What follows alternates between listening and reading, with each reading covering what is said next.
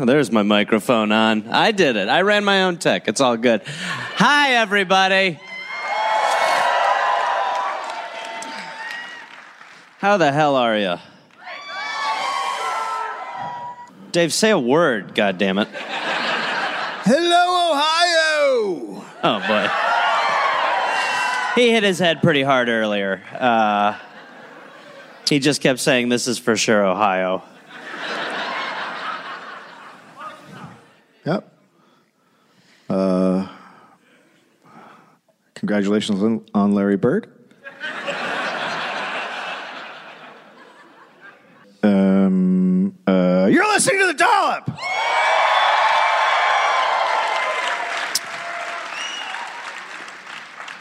This is a biannual American history podcast. It's really slowing down. Twice a year. That's how we should... I read a story. Dave Anthony. What? Dave Anthony. Anthony. Dave. Galaxy. Nope. 8 note owner. Xbox owner. Long pause there, because it sounds like you're an Xbox. Mountain hiker. Dave Anthony reads a story from American history to some guy. No, I want it better. Okay, to a fucking ginger. Thank you.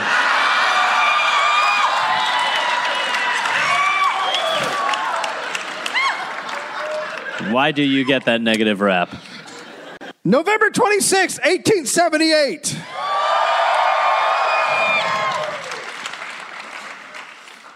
Interesting. Marshall Taylor was born into poverty in Indianapolis in 1878. Okay.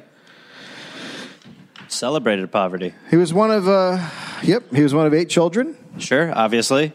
His father, Gilbert, was the son of a Kentucky slave and had fought for the Union in the Civil War. Okay.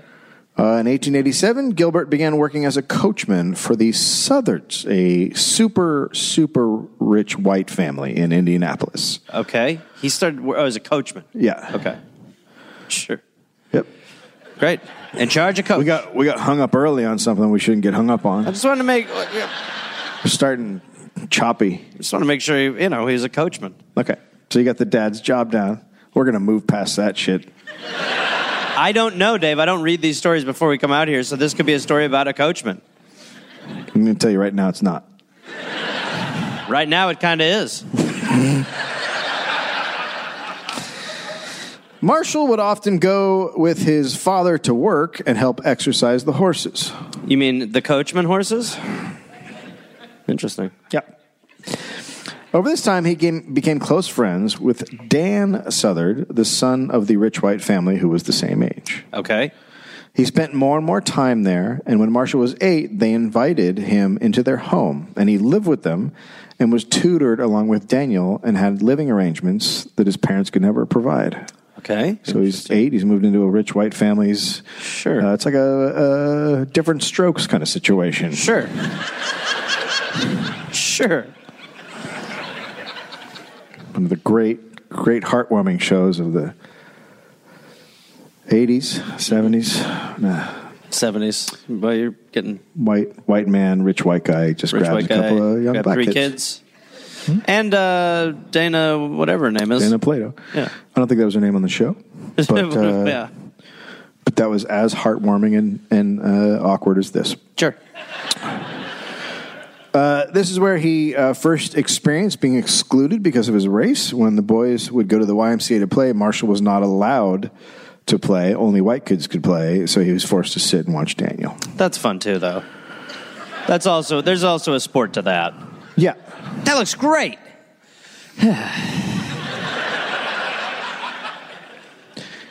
You learn to watch and how great that is. Yeah. But when Marshall was about 13, the Southards moved to Chicago. Okay. They were happy to take Marshall with them, but his mother could not bear the idea of parting with him. So quickly, his life changed. Quote, I was dropped from the happy life of a millionaire kid to that of a common errand boy within a few weeks. Jesus. Whee! Yay. Time to be a coachman. Yeah. Well, that was great. What an awesome 4 years of my life. It's good because now it makes the real world so much worse. Fantastic. One thing the Southers did do was, before they left, was give Marshall a bicycle. Okay, I genuinely thought you were going to say bison. I don't know why. Okay. They gave him a bison. Would be weird. But for the dollar, boy and a bison. No, not at all weird. he made money delivering newspapers as he rode barefoot for miles each day. Fuck that. Just the worst. What, riding barefoot? Riding bikes barefoot just fucking freaks me out. That's what's getting you? It's the worst thing I've ever read on the dollop. What are you talking about? Oh, my God. It drives me insane. Dave. God, just your little toes get in the spike. It's like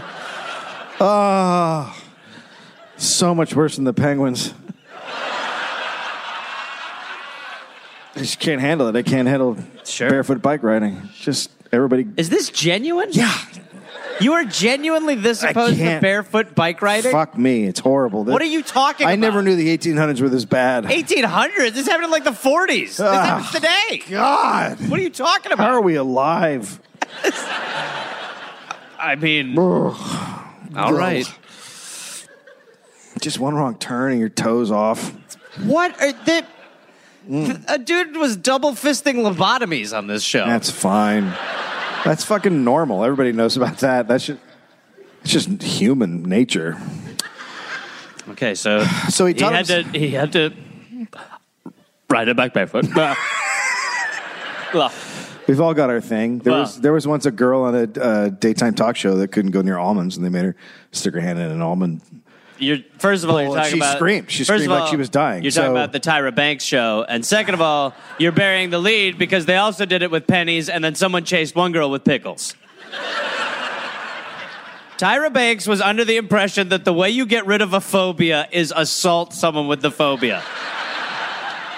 She was like, you're afraid of pennies? Well, there's a watch at the bottom of this fish tank of pennies. And the woman was like, okay, why? I mean, the almond woman was like, like it was unfucking believable. Well, so I could be on that show and a guy would ride by on a bike with no feet. It's not even your phobia? It's just watching someone. Oh, God. He's going to hurt his toes. Yes. He's going to hurt his toes. That guy's going to hurt his hand and probably his toes. Bad. It's a bad, bad thing, man. By the way, Maury, that's the pickle girl. Oh, Maury. Maury chases her with a pickle, I believe. That was a good time for television. Golden age. So Marshall taught himself to do tricks on his bike. Like wear shoes? In 1892, he was so good at doing tricks that Tom Hay, a local bike shop owner, hired Marshall to do bike stunts in front of the Hay and Willett's bike shop. Marshall would get $6 a week for doing stunts and cleaning the shop. Okay. I liked that they were like, well, you're black, so you got to clean the shop, too. You can't just do your skill. Can't all be roses. You'll be sweeping, too. So... Why can't I just do tricks? I'm a trick guy. No, you can do tricks. Yeah? You got a new trick. You sweep. What? You sweep. It's a new trick you're doing. You do it before you do your other tricks. New trick. Look at you. 2 new tricks. Get in there. Do your tricks. Then come out here. Do your tricks. We're white.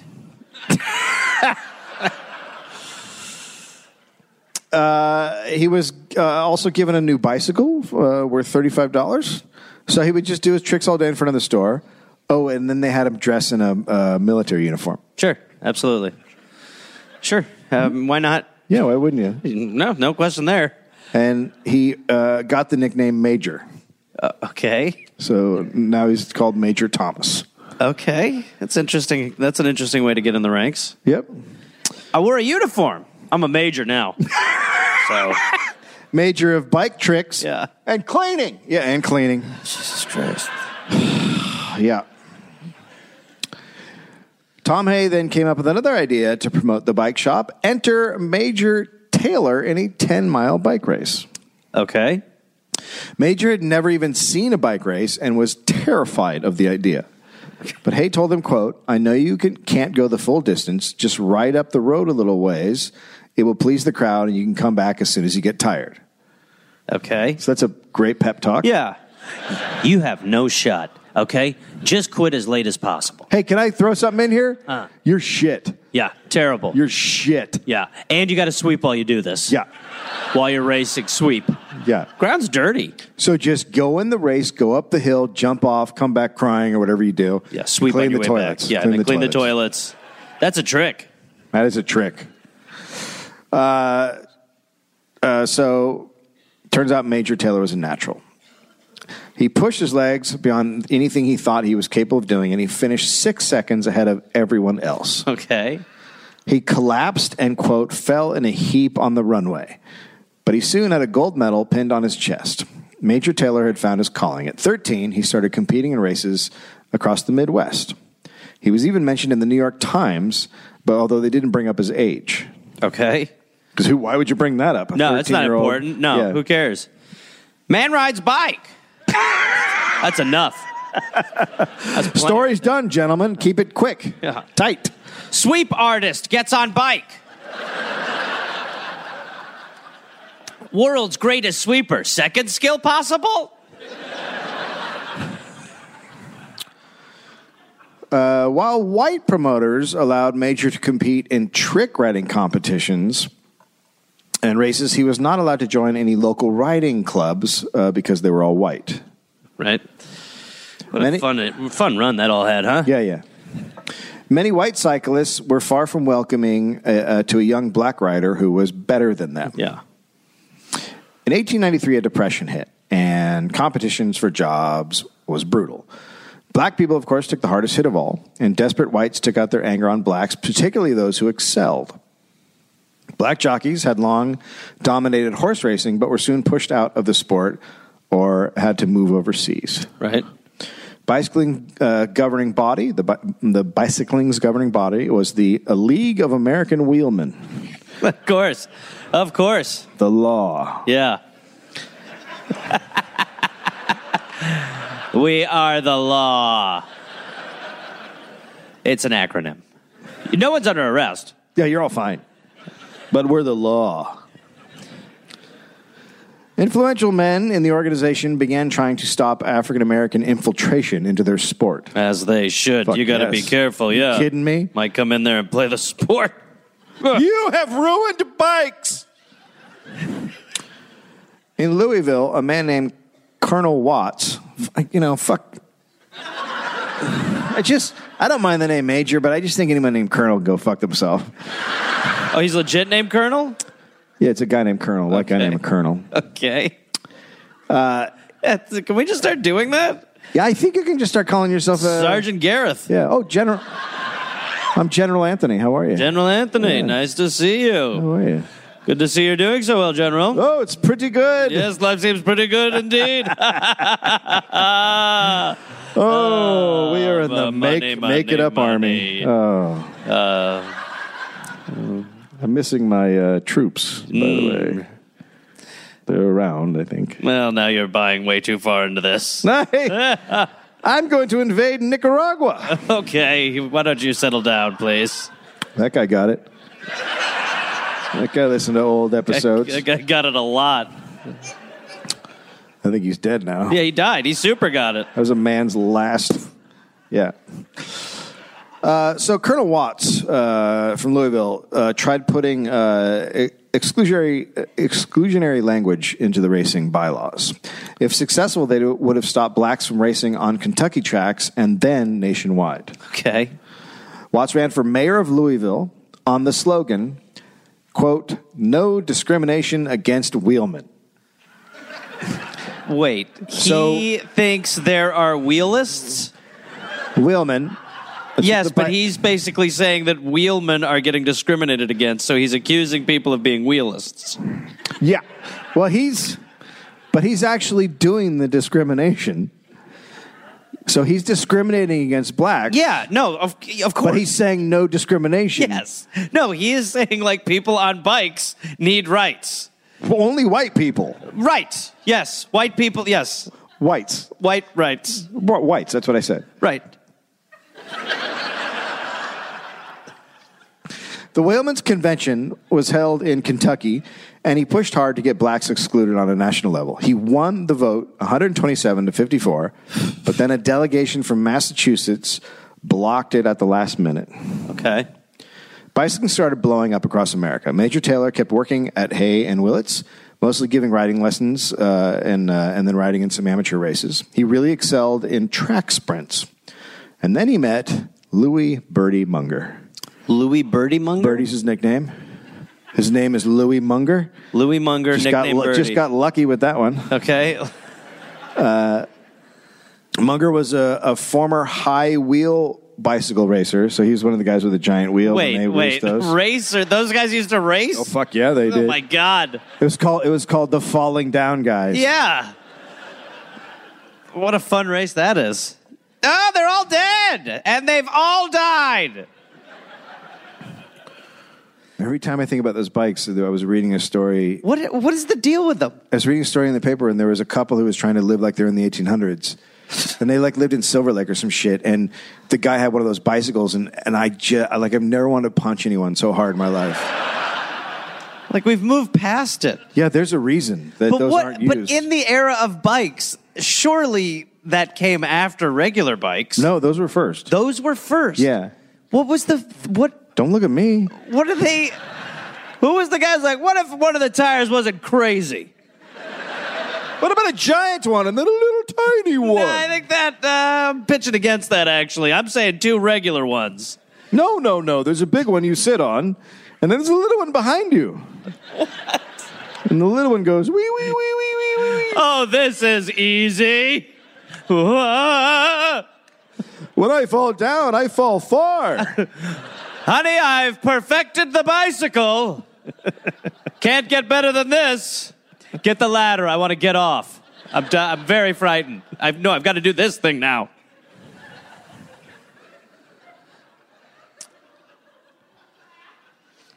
So Munger's a former high wheel bicycle racer and the owner of the Munger Cycle Manufacturing Company, a racing bicycle factory in Indianapolis. The two became friends, and Munger hired Major Taylor to work at his factory. Okay. And Munger saw greatness in Major. Quote, he made up his mind to make Taylor a champion.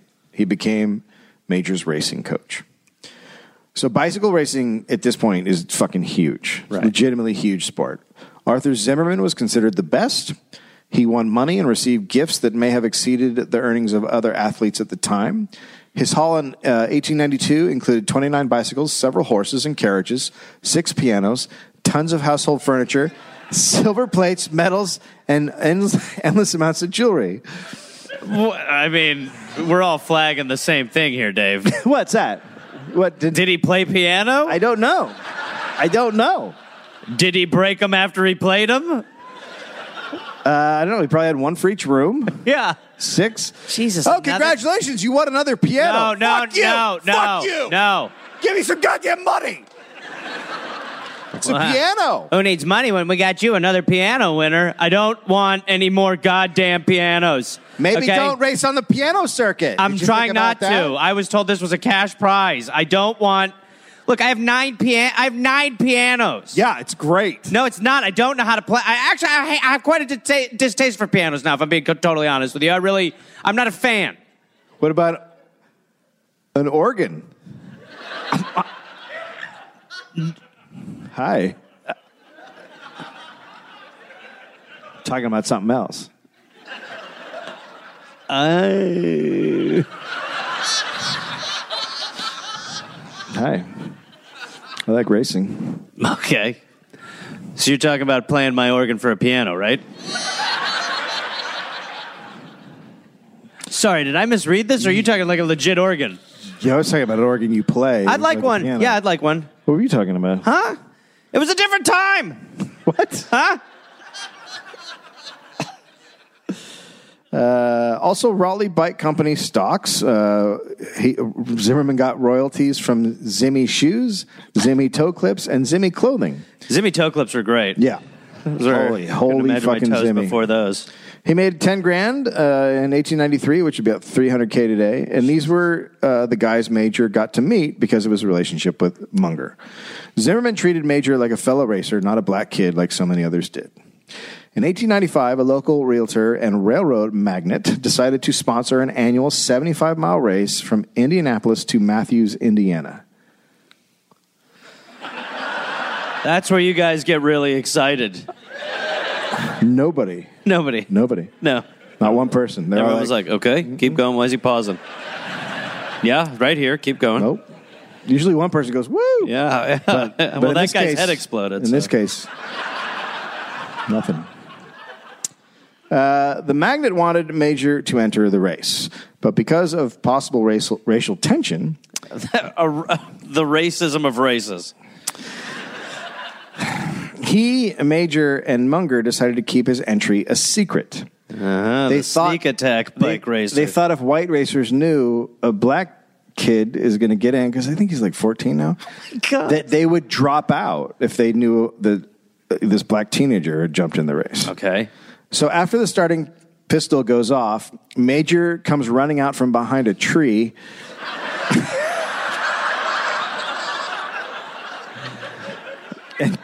and jumps onto a bike and into the race. Okay, sure. So he stuck to the back of the pack for a while. I mean, he can't race. He's just like, I just got to hang in there until they're not looking. So if you guys don't know about racing, so there's a pack, and then the guys in back get like behind them to like hide in the little vacuum pack that's there. Pocket? I don't know if it's a vacuum. It's the draft. Pack. It's the little draft situation. The guys in front are called pacers in this. They're like blockers, wind blockers. Yeah, they're called wind blockers. No, breakers. That's what it is. Breakers. Well, then here they're called pacers. So the guys in front are pacers, and then the other guys tuck in behind them. Wait, the Indiana Pacers? Yeah. Dave. So he... Y'all.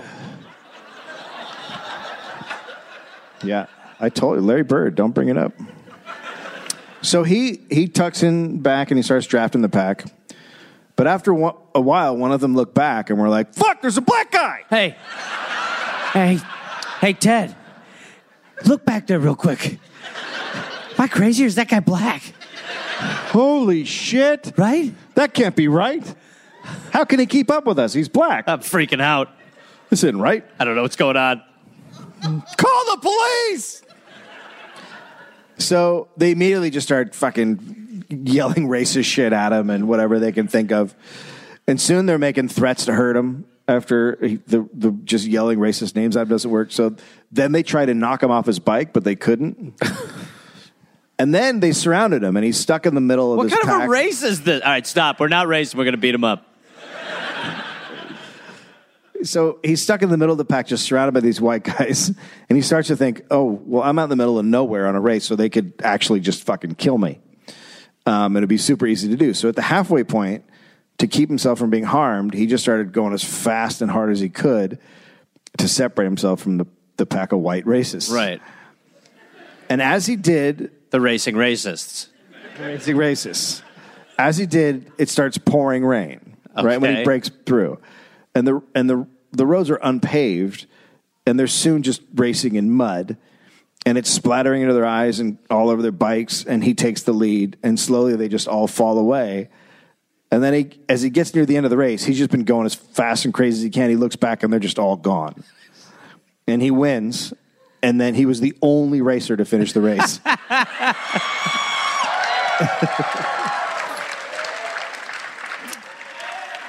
Yeah, that's like a mental advantage in a race if you're actually being chased. Yeah. That's like the mental edge the athlete strives for, and one dude's like, no, I literally need to get the fuck out of here. Okay, so here's your motivation. Uh-huh. Lynching. Yeah, let's go. Go. I'll run up from behind this tree when I hear that gun. So the winner of the race won a deed to a lot in the center of town of Matthews. So he won a piece of land. Which is full of pianos. When he got home, he told his mother, and she was happy he won, but made him promise to never take part in a long race again on country roads because white people would kill him. And he agreed. Yes. Oh, Mom, for sure. Yeah, I'm not doing that again. Are you kidding me? Lesson learned. Good Lord. It got weird. Yeah. He joined a black-only local organization called the Seesaw Cycling Club. Okay.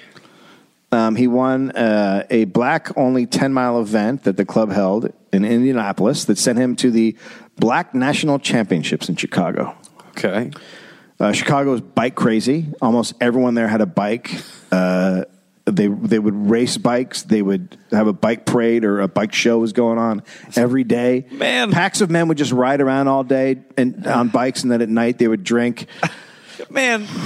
It's a different time. It's a different time. Like, if we could just take our fascination with bikes and bring that to now, I think, Well, because bikes were so new. It was just that's what it's fucking crazy. But it was like, as opposed to like anyway, I'm about to talk about the phone like a grandpa. If we could just replace every phone with a bike, world be better. We were saying today that if it'd be funny if an alien came down and was like, we can totally save your planet. And people were like, yeah, what is it? And we're in trouble, we need it. And then the alien just made all phones disappear and left. What? No, wait. Yeah, that's it. That's all it actually takes. No. Well, no, but I need my GPS and my Instagram. I'm unable to. Yeah, right. No, I just saved your civilization. I got rid of it. Yeah, but I mean, Maybe don't save our civilization. Well, I mean, what about that? Can we do it with like 2 apps each phone? No, you need to get rid of the whole thing. We would rather have a demise. Yeah, I want to die. We'd rather die. I want to die. We'll die instead. Thank you. Oh my God. Oh, 2 likes.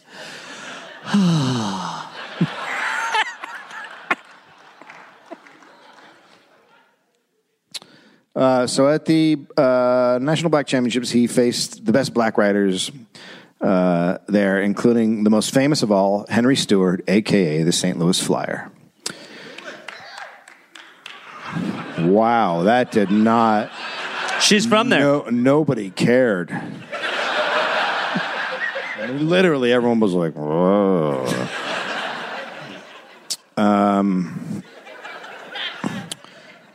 Stewart was a huge man, often described as a, quote, brick shit house. Oh, nice. Okay. Yeah. Okay. He tried to intimidate Major, but it just backfired, and Major Taylor became the new black champion of America. The national press did not give 2 shits. Back in Indianapolis, he was at the mercy of white track owners. He could only train when they said he could, and he was often kicked off tracks. Major was just faster and faster and faster as time went on, and word spread. The local wheelman in Indianapolis knew of his times, and reporters started writing about his results. Some people were amazed he could do what he was able to do at just 17 years old. But most just criticized him and made degrading comments. Sure. Right. Forgot what era we were in and what country. Keep going. He was a black man who clearly was not staying in his lowly status. Right. Indianapolis became a cold, inhospitable, and outwardly hostile place toward Major Taylor. Also towards Munger for having the audacity to help a black guy become something. Munger's business relations and his friends started harassing him. So Munger finally decided that the 2 of them had to leave Indianapolis if Major was going to be successful and get the training he deserved. And Munger decided to move his factory to Worcester, Massachusetts. Okay. So, okay. Quite a move. Yeah. I'll bring the factory. Well, you really like me. I really like you. Yeah, I'm going to move the whole factory. I think you're really great at this. Yeah. Can you sweep the factory? Tim. Come on. Gotta sweep still. Keeps you humble. That's why I'm doing it. No, it isn't. It isn't. No, it isn't. It's because it's dirty. On Munger's last day in town, a bunch of his friends and associates came down to the now empty factory to see him off. They sat around drinking beers. And finally, one of them could not take it anymore. And he asked, why on earth was Munger leaving a great business in a city that loved bicycling to partner with, quote, that little darky? Munger said, quote, someday he will return to this city as the champion bicycle rider of America. His friends all thought he was crazy and just turned around and walked out. In Worcester, Major trained at the YMCA and on the streets.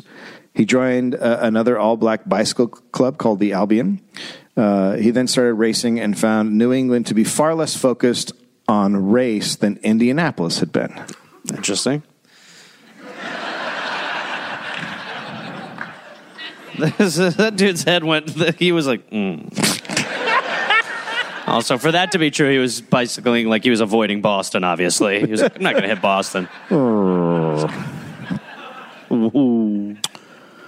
Quote, I was in Worcester only a very short time before I realized that there was no such race prejudice existing among the bicycle riders there as I had experienced in Indianapolis. When I realized I would have a fair chance to compete against them in races, I took a new lease of life. Okay. So he had to learn to love life again, and to do that, he had to leave your city, Indianapolis. It's great to be here. To speak, if I may put a finer point. He raced in a 25... What did he say? Either Mike Pence or Nice Pants. Oh, yeah, Mike Pence. Yeah, that's a good thing to bring up. Why don't you just scream Handmaid's Tale? Yeah.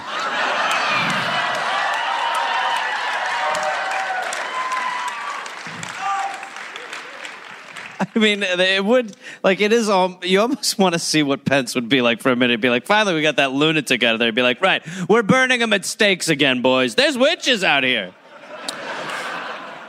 We're going to crucify people on Pennsylvania Avenue. He raced in a... I don't know why they're upset with us. That's legitimately what's going to happen. Yeah, that's where we're going. So, Major raced in a 25-mile race in New Jersey that had racial issues in the past. Okay. Arthur Zimmerman came to watch him. It was Major and 153 white riders. Okay, sure. So, you know where Major is. You're like, okay. There's a crowd of 20,000 people, and he was holding his own. In the last half mile, it was just him and one other racer. Until someone stepped out and threw a pail of ice water in Major's face. Wow. Major went down and finished 23rd. Oh, my God. And that was the last road race he would ever take place in. Wow. Cool. Yeah. Was it maybe just like a deranged water guy? Major's so thirsty. I thought he was hot. I thought it was helping. He's my favorite bicyclist. I was trying to cool him down. You guys, I'm here every year. I'm the Ice Bucket guy. Yeah. Ice Bucket Larry. Come on. I do the song and the dance. I help the guys, Larry. Ice Bucket Larry. Oh, my God. He's here to cool you down. When you need it, least.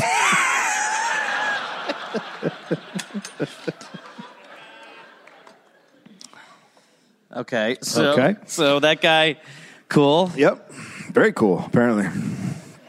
In August 1896, Munger signed Major up for an event in Indianapolis. The railroad magnate was back and helped get Major into the whites-only races at the Capital City Cycling Club. Major couldn't officially compete against the white pros, but his time could be measured. Okay, so he was allowed to beat them but couldn't win. That's correct. Interesting, Whites. Interesting. I see what you've done there, Whites. I see what you've done. I figured out how to do this. Okay. In the first heat, he beat the track mile record by 8 seconds. Okay. Which we will not take into account. Holy shit, did you see that thing that just didn't happen? That was amazing. I can't believe what we're not going to write down. Wow. The crowd went apeshit. Then Major took a rest, and he came back to the track to try the 1/5 mile race. He flew around the track and set a world record by 2/5 of a second. But he was black. Yeah. His time could not be turned in for official recognition. Oh, boy, would this be a big moment if you were white. Oh, man. You did something almost great. Wow. But you're black, so nobody saw it. Yeah. Oh, my God. White people are great. This is how we keep records. We're cool. We're cool. Still, the crowd loved it. Crowd went apeshit. Crowd's going fucking nuts because he sets a world record. And then the white racers came out of the locker room to see what all the excitement was. What's everyone doing? Because they weren't watching. When the black guy's racing, they're like, you guys want to get a beer? Yeah. Let's get out of here. And he broke the world record. He broke the world record. What did he do? Is that possible? They saw Major Taylor, and as he walked past them, they let fly with every racist name they could think of and made threats of violence. They also then yelled and swore at the railroad magnate for letting a black man on the track. Jesus Christ. But Major Taylor had returned to Indianapolis and made them all know that he was the best. And then he hopped on a train and left. It'd be great if he was pedaling the train. Jesus. Look at him go. Set a train record. Look at those calves. But the stunt that was pulled by Munger infuriated so many local cycling officials. Major Taylor was quickly banned from the Indianapolis tracks. Right. Well, he was the best, so can't be there. You can't let that guy there. They were worried he was push away fans, or that white cyclists would refuse to race if he raced on tracks. Well, he'd make it like if a black guy's on a track, you can't have a white guy go there. Then it's all. Yeah, well, and you can't have the best athlete because then the white may not show up, and that's not okay. Oh my God! Could you imagine? Imagine. What do we do without the whites? We need the white ones. So they're the best ones. But at that point, it kind of didn't matter. He really didn't give a flying fuck about Indianapolis because he was starting to take off in the racing world. Right. Good. Later that year, Major talked his way into a professional race at New York's Madison Square Garden. This is his first pro race. It is still amazing to me what used to go into Madison Square Garden back in the day. The walkathon! People are like, oh shit, drop everything. The Great Hat Toss. Oh, my God. Madison Square Garden. Well, Gareth, hold on to your asshole.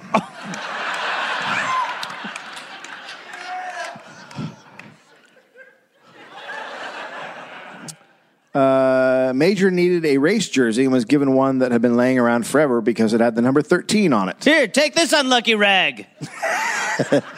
Riders were superstitious and no one wanted to wear it, but Major did. And he wore the number for the next 14 years. And, of course, he won his very first race, which was a sprint. Next, Munger signed him up for a 6-day race. Jesus. Where? In Madison Square Garden. Oh, my God. And it's okay. There were 28 riders. Okay. To keep the fans excited, the racers would do sprints in the middle of the race. So, because they're just going around a track for 6 days. So it sounds pretty monotonous. Every once in a while, they'd race each other for like half of whatever track, and people would be like, woo! Woo! I'm glad I stuck around for day 5. Did you see the hustle there? Whew. Miss my family a little.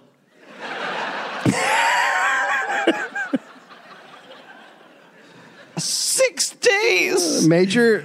Pack a lot of food because this is batshit crazy. Major knew how to entertain a crowd, and he did a lot of sprints for them. But by day 3, he was really getting tired. Okay. Boy, well, you got to remember. Pace yourself. It's 6 days. 6 days. Yeah. You can't act like it's 3 and be sprinting all the time. He drifted back to 9th place. And then he came up with the idea to fasten a pillow to his handlebars to rest his chest on. And then all the other riders saw this and copied him. Wait, what? They're like all the riding, My Pillow and now guy? they're like just laying on. They like made a little bed. Wait, so what? What? He made a chest bed? Yeah. And everyone else was like, "That's genius." How did he get me a chest bed? Oh, I might nod off over here. Oh, I'm fucking getting drowsy after this. Good call, dude, but you can't win. Oh, I dozed off. I nodded off there. Yeah, to me, that would be the problem, is that you might fall asleep. There's a lot of problems with what I'm hearing about this. After 3 days, Major had ridden 900 miles. Okay. Yep. Okay. 900. The experienced riders, the guys who were experienced in a several-day race, would sleep 1 or 2 hours a day and then keep riding. So they had like a little tent in the middle of the track, and they would go and take a nap. Just I mean, what? It's like when a race car, like an Indianapolis race car, pulls into the pit. It's like that, except you're a human and you go take a nap. So just 4 guys grab you by every limb, and they're just like, boom, boom. Yeah. There you go. Get him. Get him. Move him over here. They just start putting water in your mouth like, All right, he's got it. Jerk him off. Jerk him off, guys. Come on, jerk him off.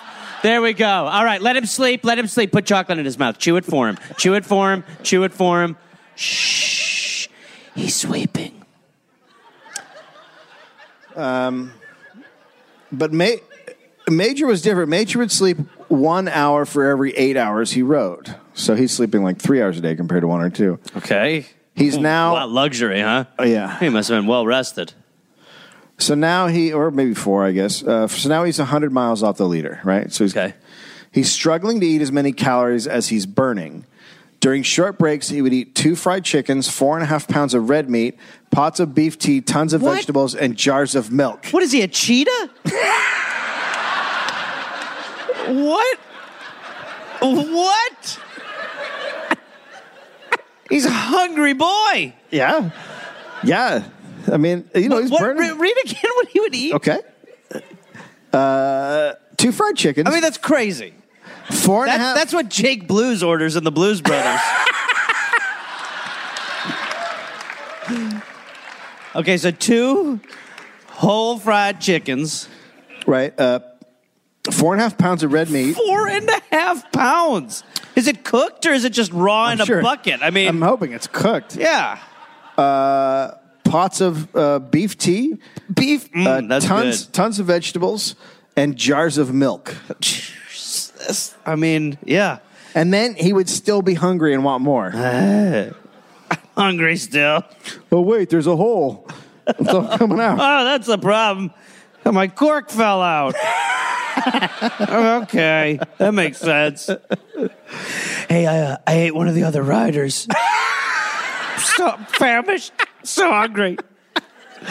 I ate my pillow. So hungry. Riders started dropping out of the race. By day 4, there were only 15 left. At one point, he and another rider got their handlebars tangled and they both crashed. At the end of day 5... Feathers everywhere?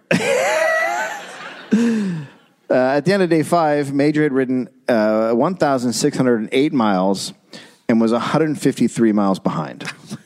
Still, the crowd was loving Major. The fans are still there?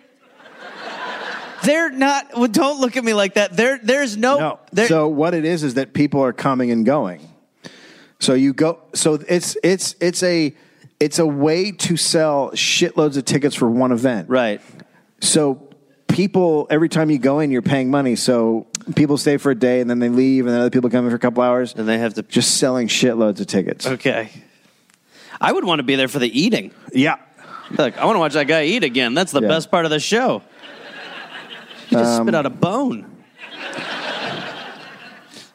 And Major, is it day 5? Is that what I said? Yeah. He's still doing sprints, and the crowd would whistle loud and even chant.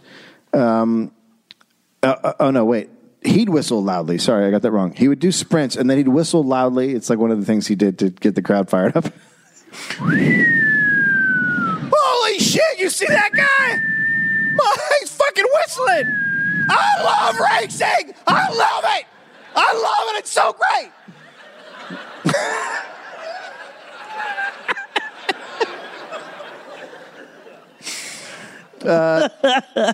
He would also ride up close to the crowd and chat with them. Hey, what's up? Let's put a pin in this. Wow, he really cares about what's going on with me. So you said you're a shoe salesman? I'll be right around. Yeah. The New York Times said, quote, "The wonder of the race is Major Taylor." By the final day, word was out, and people were flocking to the event. 6,000 Well, you got to get there for day 6. Yeah. I mean, that's the big game day. Yeah, that is game day. Yeah. 6,000 were now on hand. Even more people were packed in because there were no fire codes. Of course not. So, yeah, the fire marshal was like, "Nah, you can. People can run through that crowd. That'll be fine." And by the way, if America was really a free country, we wouldn't have fire codes. Bingo. Because I don't need some fucking government telling me whether or not I can sit in a house that's on fire or whatever. Yeah. You mean the wood liberals? That's what I'm talking about. Man can't build a house anymore that's made out of gasoline. No. Sure as hell can't. Back in the day, you used to be able to build a gas house. That's right. People would let you be stupid. That's right. Now people call you stupid. Yeah. And that's fake news. Yeah.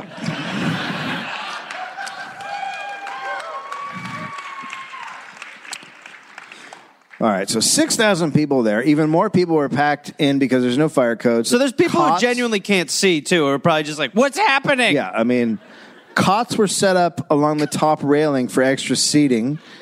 And napping. Cots? Yes. Yeah. They finally started turning people away, and fights broke out in the streets. The cops had to come in swinging their billy clubs to calm everything down. I mean, that's probably not the right way to phrase that. No. The cops came in there with their billy clubs to suggest a calm atmosphere. Settle down! Now, there's so many people in there, and the auditorium filled up with smoke because everyone is smoking cigars and cigarettes. Whoa, I wonder what that would be like. And now the riders' lungs are seared and their eyes are burning because there's so much smoke. Hey, I wonder what that would be like. Not yet. Okay. Stop it. Okay. Well, I got it. You fucked it up I got it. Okay. You'll see. The riders started to crack on day 6. Literally? No. Well, maybe. Terry shattered. Some of them started having muscle fits and just shaking while they were riding. Sure. Did they try eating 5 pounds of beef? Major totally lost it. He started crying in his tent and pleading with his trainer to let him quit. Oh, my God. He said incoherently, quote, "You fellows want me to stay here until my legs drop off so you can sell it to a doctor."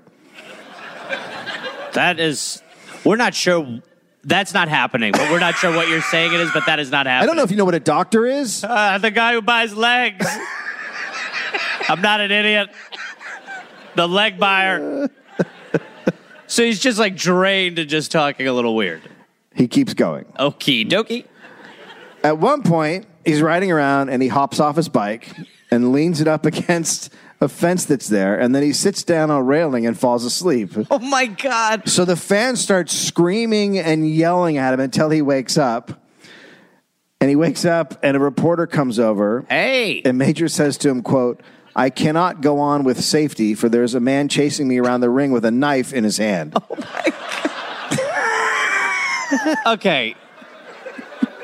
So he's taking a little acid. No, he's not the only one. They're like hallucinating now. They're so out of their. They've been 6 days writing. They're hallucinating. Hey, you don't need to tell me. I would never signed off on the goddamn idea. So they're all just now.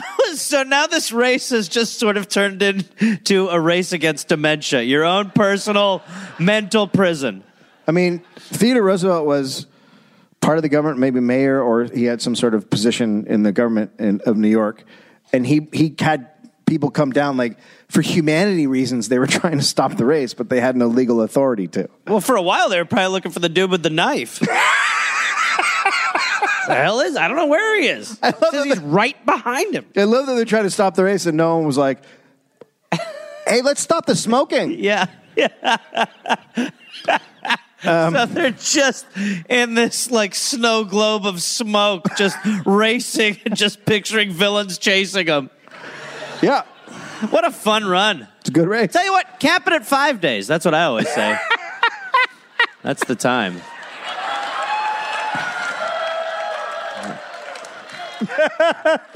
Look at this. Look at this production value. Smoke. What other podcast is giving you smoke? What other podcast gives you smoke?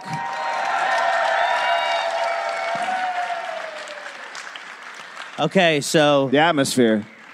it was sort of like this-ish.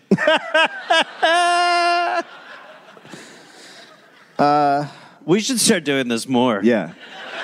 And I don't mean like, setting the scene. I mean literally just letting smoke plumes come out on stage. Yeah, I'm fine with it. Okay. So all the spectators think he's finished because he's talking about a guy with a knife chasing him. But he did not stop. He keeps going. He finished the race. Yeah, well, that dude with the knife's after him. Yeah. They actually called it 2 hours early because they were getting worried about the riders. Then, yeah, okay. I love that 2 hours. All right, okay. Okay, this is crazy. One of them ate his arm. This is too much. The winner had ridden 1,910 miles. Taylor finished 8th and had gone 1,732 miles. He made $325. Well, that's good. It's equal to a year's wages working in the factory. I've learned to not react to money on this podcast. It's just like whatever he says, you wait for the follow-up. He's like, $10. You're like, that's bullshit. He's like, it was $1 million. Then you're like, good for him. Good for him.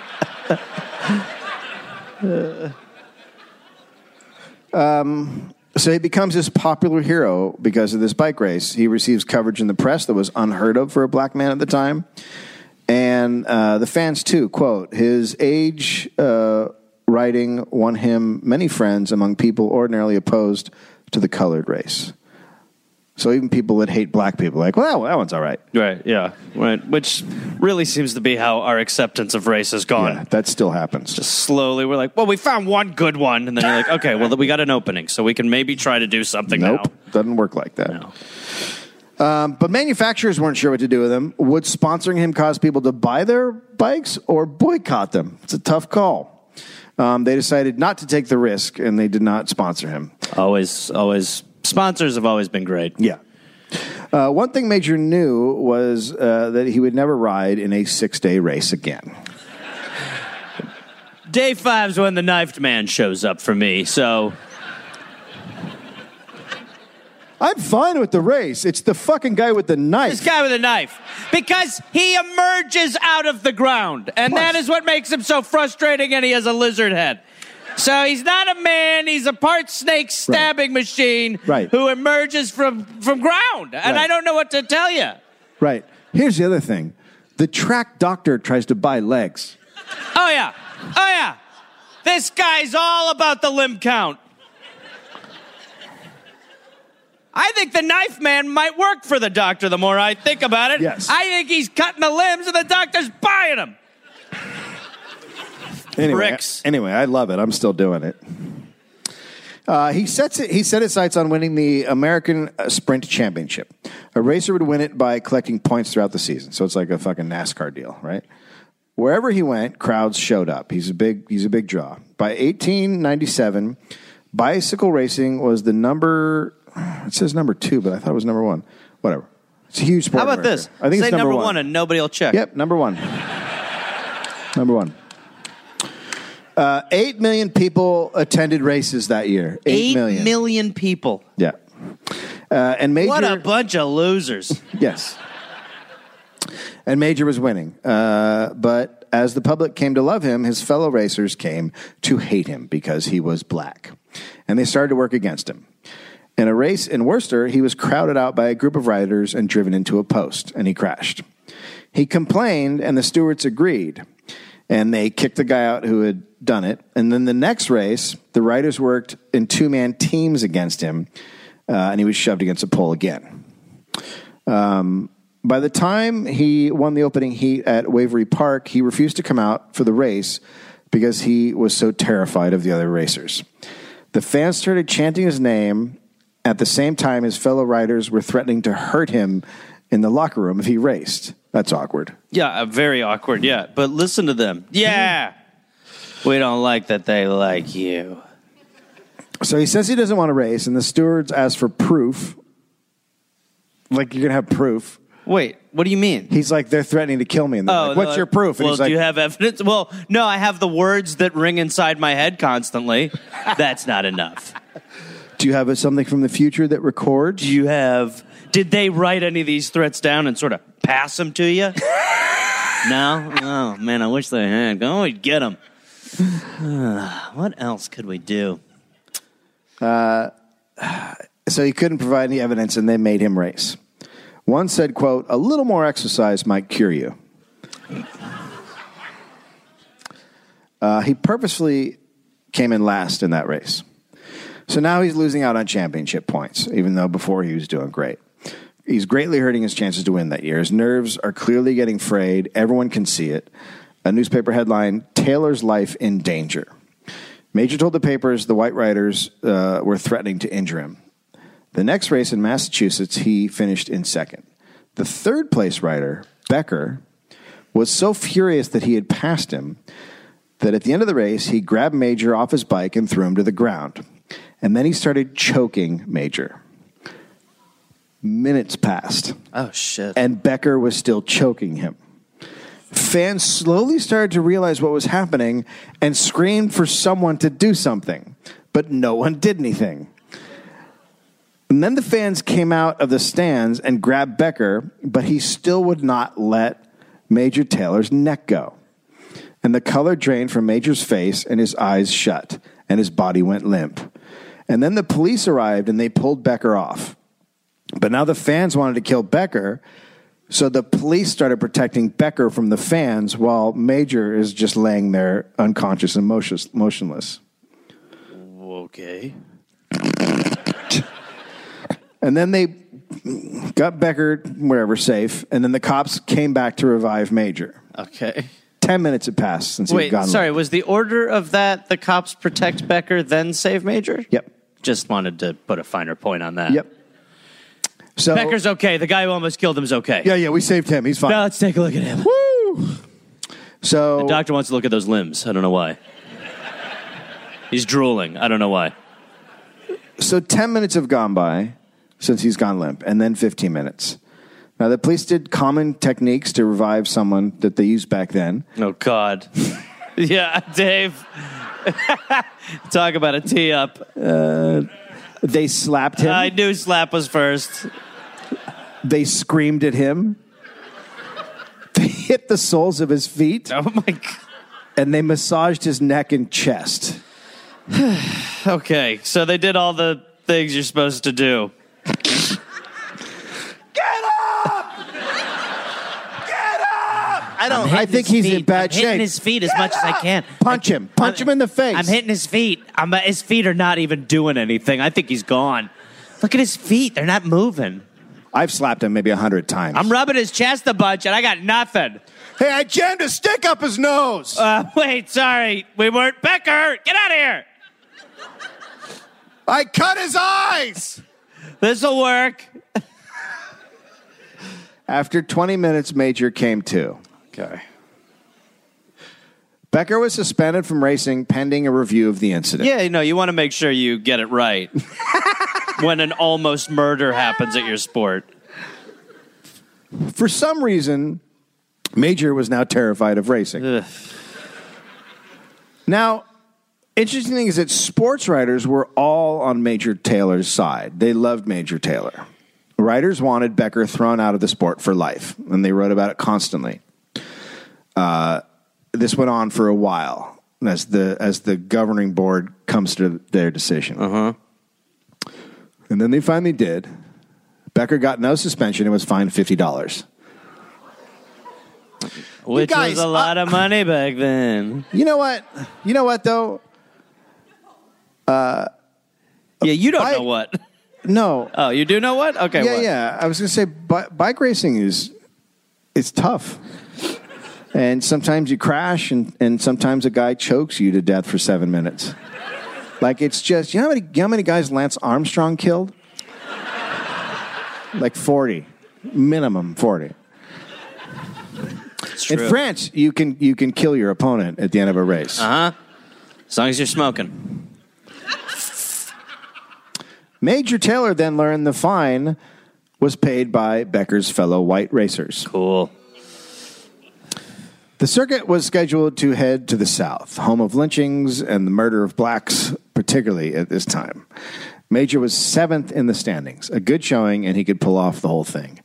But in town after town, he was refused entry by racist promoters and riders who banded together and said they wouldn't race against him, even in his hometown of Indianapolis. Oh, now you're taking credit. In New Albany, Indiana, oh, no. after open threats against him, Major was...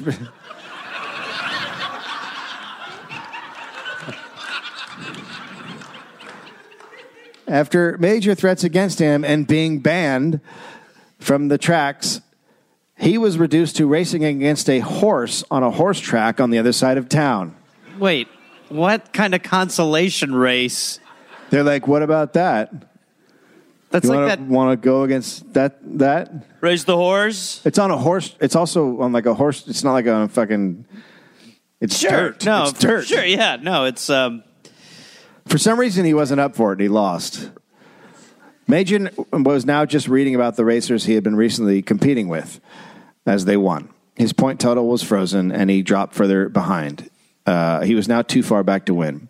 His absence caused his name to drop out of the papers. At the same time, bicycle manufacturing was taking a hit and consolidating.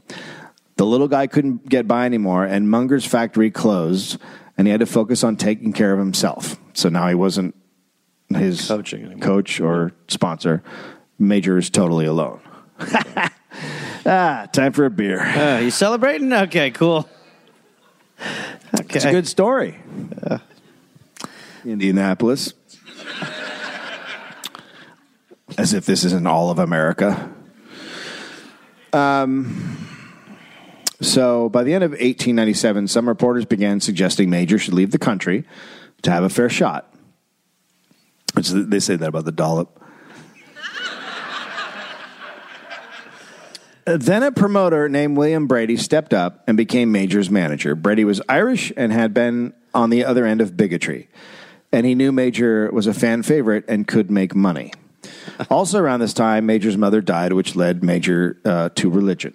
Okay. He became a devoted member of the John Street Baptist Church, which meant he would no longer... That's fine. You can boo religion here.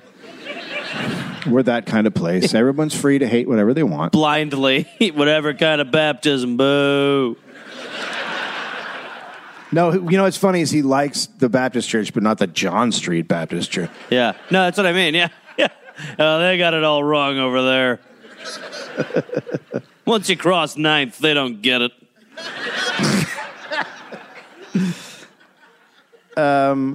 So this meant he could no longer ride on Sundays. Okay. And my guess is that was a big day for racing? Yeah, it was. Brady hired Major a trainer. Now, riders during January and February all went south to a track in Savannah, Georgia to train. Those that did not go and train were at significant disadvantage once the season started. Okay. So his new trainer decided to get Major down there in Savannah. Is that a good idea? Why not? Well, I just feel like we've seen... Maybe it turns around right now. I doubt it highly.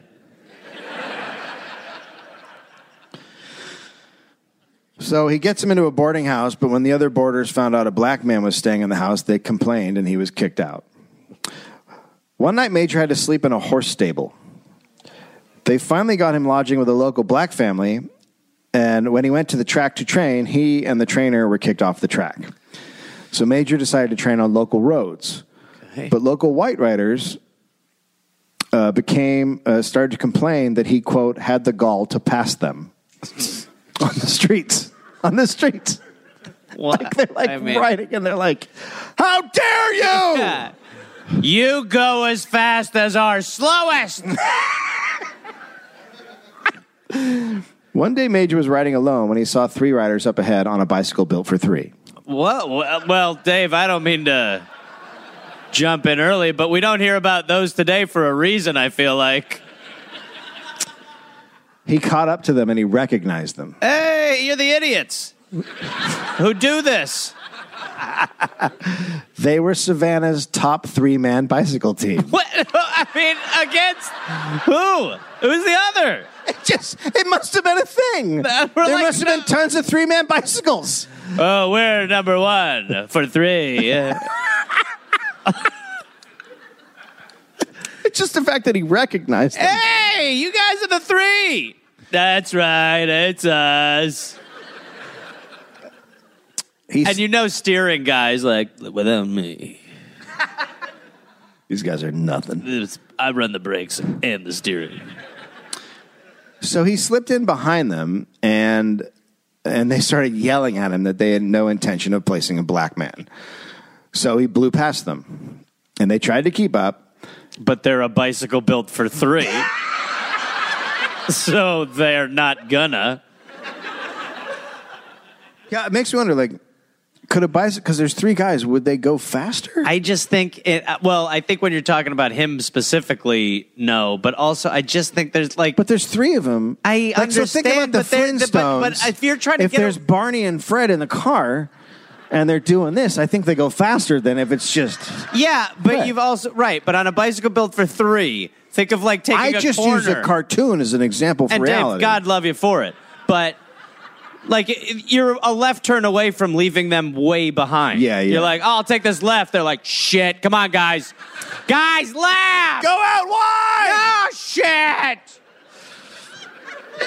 Okay. I'm going to do a U-turn. No U-E's. Oh, shit. Here we go. So he blows past them and leaves them behind. And the next morning, he finds an envelope at his door. Inside was a letter. Quote, Mr. Taylor, if you do not leave here before 48 hours, you will be sorry. Clear out if you value your life. Signed, White Riders. Just all of them, I guess. They're speaking for all white riders. It's cool. I really would have been better if it was a threatening note from a bicycle built for 3 gang. Sincere 3, us. We're coming for you. So, as long as you don't hit any hard rights. So Major immediately left Georgia. Word got out, and a war of words broke out between Northern and Southern press over Major Taylor. When the season started, once again, Major was doing well in the races. Even the top racers like Eddie Bald were getting angry at him. Major was under constant threat in the races, being elbowed, sandwiched, dumped, or made to ride in a pocket. He started trying to shelter himself in the back of the pack, and when he tried to pass, he would put his head and body deep into his handlebars to avoid all the elbows. In New Jersey, Zimmerman came out to watch him race and gave him tips on how to deal with the assholes on the track. Like a skill you never think you're going to have to develop when you enter the world of bike racing. Yeah. How do I deal with the combat? He should have just put on a fucking crazy metal helmet. It's like fucking, pillows. More pillows. Major won that race. The fact that Zimmerman had come out to support him and been so happy to see him win turned something around in Major. He was more motivated. Now, Brady wanted to prove Major was the best and said he would put up $5,000 to anyone who would race Major one-on-one. That's smart. No white racer would. Even though these guys were all racing for $1,000 one-on-one all over the country, they wouldn't do it for $5,000. Yeah, if they can't knock him down. They all had excuses. They were too sick. They were too busy. I'm too white. Oh, yeah. The thing is, I'm so white. Really white. I feel like that's not a good thing. Super white guys. Yeah. Eddie Bald was more blunt, saying competing head-to-head with a black man would, quote, affect me socially. Wow. Okay. Look, I like the parties I go to, so... If they knew I raced against a black guy, wow. Brady then reached across the Atlantic to see if Jimmy Michaels would race him. Jimmy was nicknamed Midget because he was so small. Okay. Back when nicknames were whatever goes. He was one of the most talked about riders in the world. I believe he was Welsh. Did he do the one big wheel, one small? No. Okay. He agreed to race Major for $22,000. Oh, my God. Okay. Who is this little nugget? Let's go.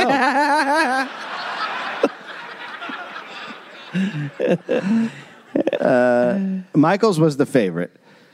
Major beat him by 20 yards. Okay, wow. Michaels handled it very well, threatening to quit racing completely. Okay.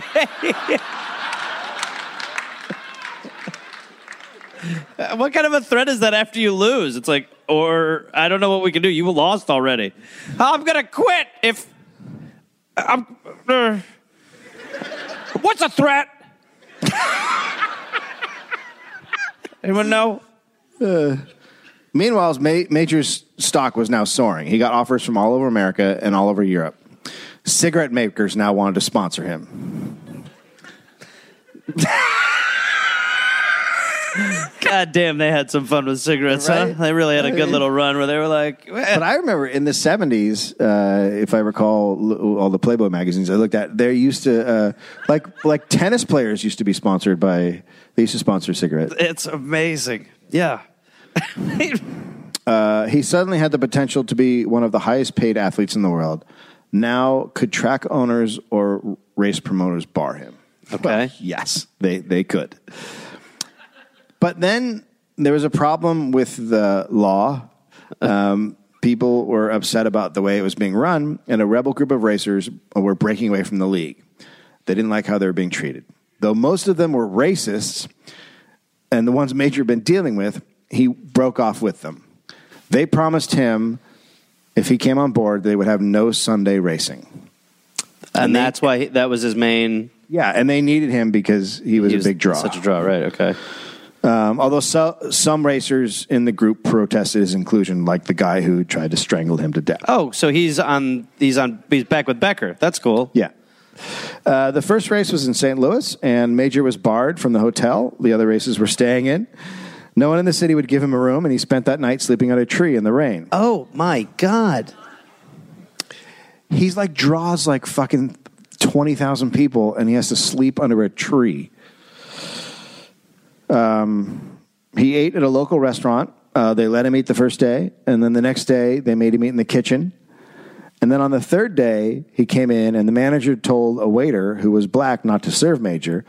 But Major was now a huge inspiration for black people all over the country, and the waiter refused to obey the order of his manager, and the two argued, and the waiter was fired. But what the waiter had done was written about all over the country. That's good.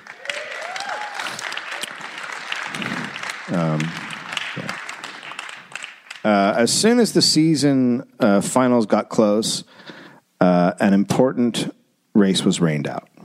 And they rescheduled it for... Sunday.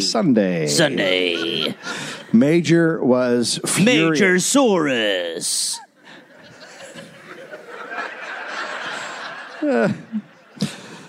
And so Major's furious. He said the agreement was no Sunday races, but they said the rain out created a loophole.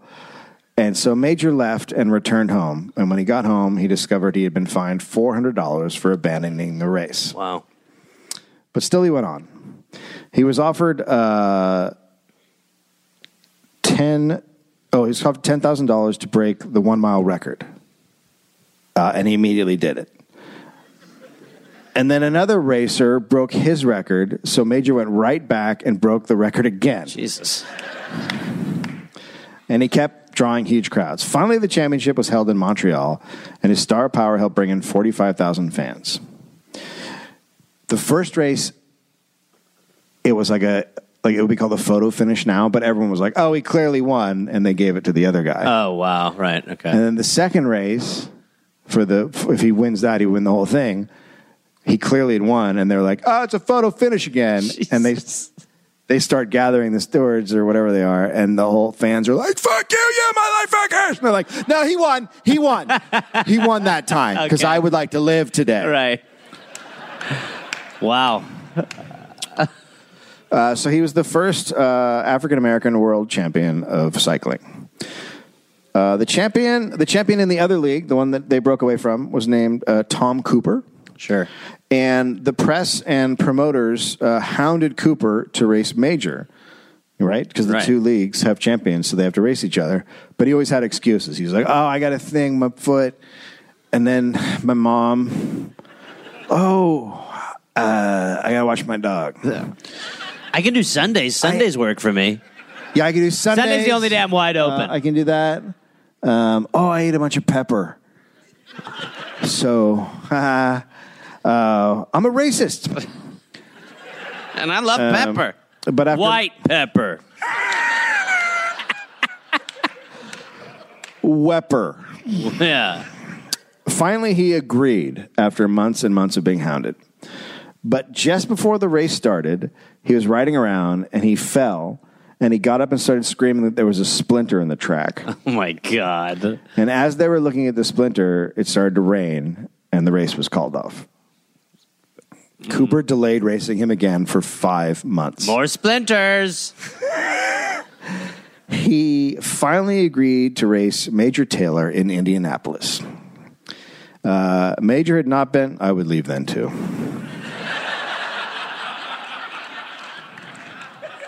She's like, I don't want to hear one more thing about this fucking town. So he had not been back to Indianapolis for a couple of years since he really took off.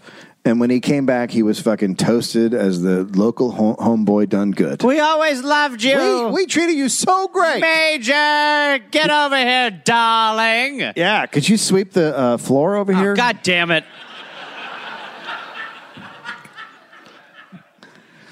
Of course, Major beat Tom Cooper, and his hometown, the place that had barred him from racing on tracks, now celebrated him. But still, he was just not treated as he should be in America, and Europe wanted him. The strongest riders in the world were there anyway, and a black athlete could ride without fear of racist attacks. The French pushed Major to leave the U.S., but he refused.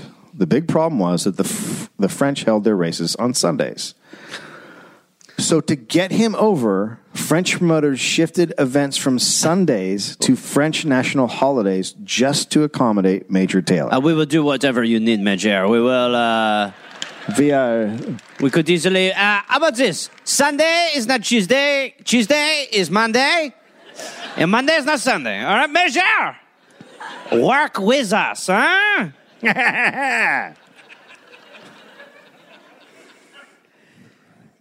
We are removing Sundays. They no longer exist. There are no okay? Sundays. So it's just a really big Saturday. It's crazy long Saturday now. Okay? 2 Saturdays. Yeah. No Sunday, 6-day week, huh? Tuesday is croissant day. We're also going to make the switch from dinner to breakfast, huh? We're fucking crazy. Huh? And then we run from the Germans. Yeah.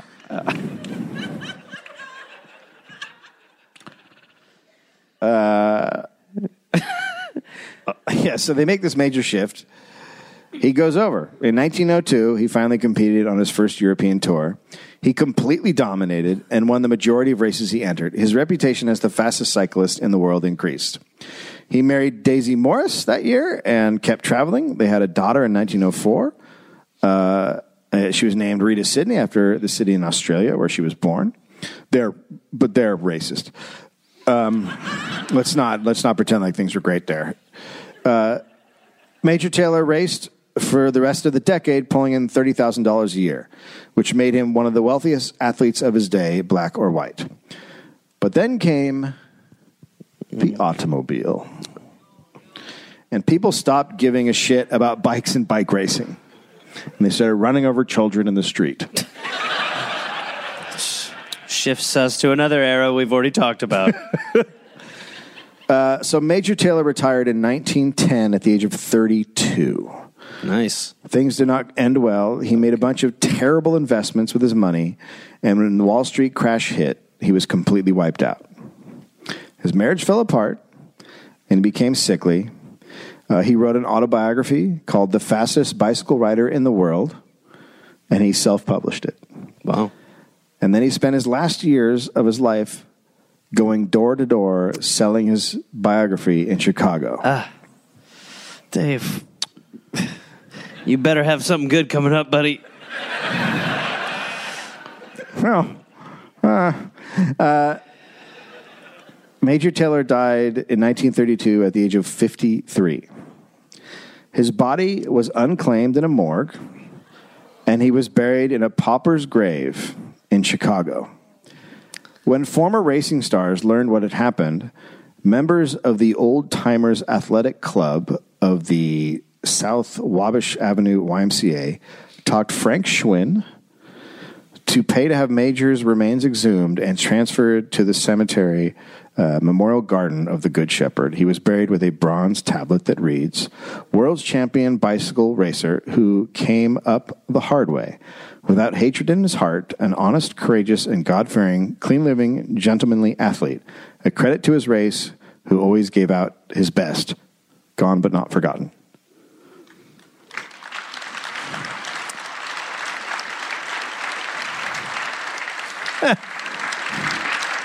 It must be nice to feel respected when you die. It's so great It's gotta be a good to have feeling. a talent and have that talent rewarded. Yeah, once you're no longer aware. Boy, oh boy. America's good. Yeah. Well, at least we treat people better now. Unless you're a 13-year-old with a fake gun. Or no gun. Oh, we're doing good. How's everybody feel? Everybody feel good? You pumped up? Are you pumped up? You fired up? Is that what you came for? Hey, the people in Australia got penguins. It's crazy, man. That really, I mean, yeah. Like, Well, it's one of those things where like, man, this story fucking sucks, but shouldn't everyone know his name now? oh, for sure. Yeah, I mean, there's truly no, yeah. I mean, absolutely. Like that, I don't know how, when you just feel like you cannot undo enough of this shit. And then you feel like you get away from it. Like these stories, even since we've been doing this, used to seem crazier.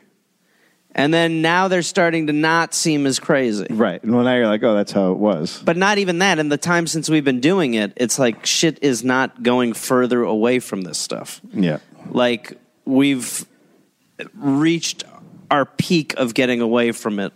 And now, at least for now, and now we're starting to undo the shit. We've peaked away. We're away peaked. Yeah. I don't know. I don't have a joke. Well, at least there's no one on Fox News telling LeBron James to shut up or anything. Yeah. Just shut up and dribble. I mean, truly. She's one of those fucking racers. She's no different. It's the same fucking thing. Shut up and dribble. It's no different. Yeah. Like you could say that for like to Scott Baio. Shut up and don't act. But you don't. Whoa. He never acted. That's why I said don't act. I mean, you can say it for literally anything, but then you're just, yeah. Shut up and dribble. What the fuck? Oh, shit. Who's got a car to sign?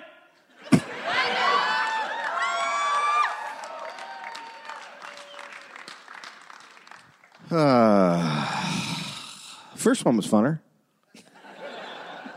They're both fun. That's a good story. But yeah, I mean, I don't know. Like you, what the fuck? You were at the level as a white person where you're like, I can't process what has happened with what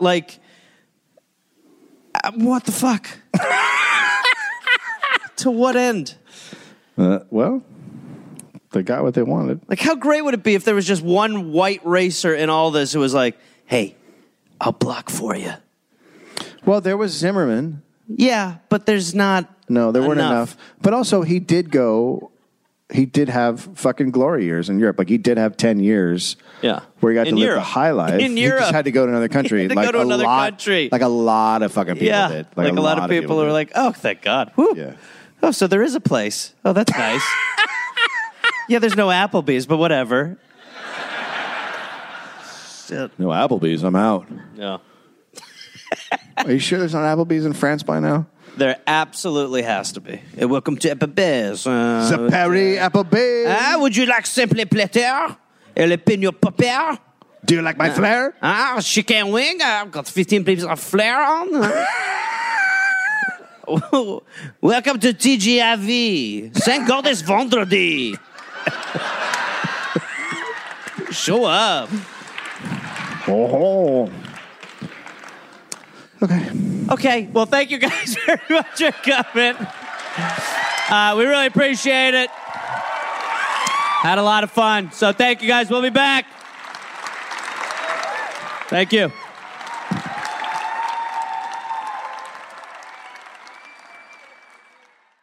Hey there, people listening to The Dollop. This is Gareth. Yes, this same guy.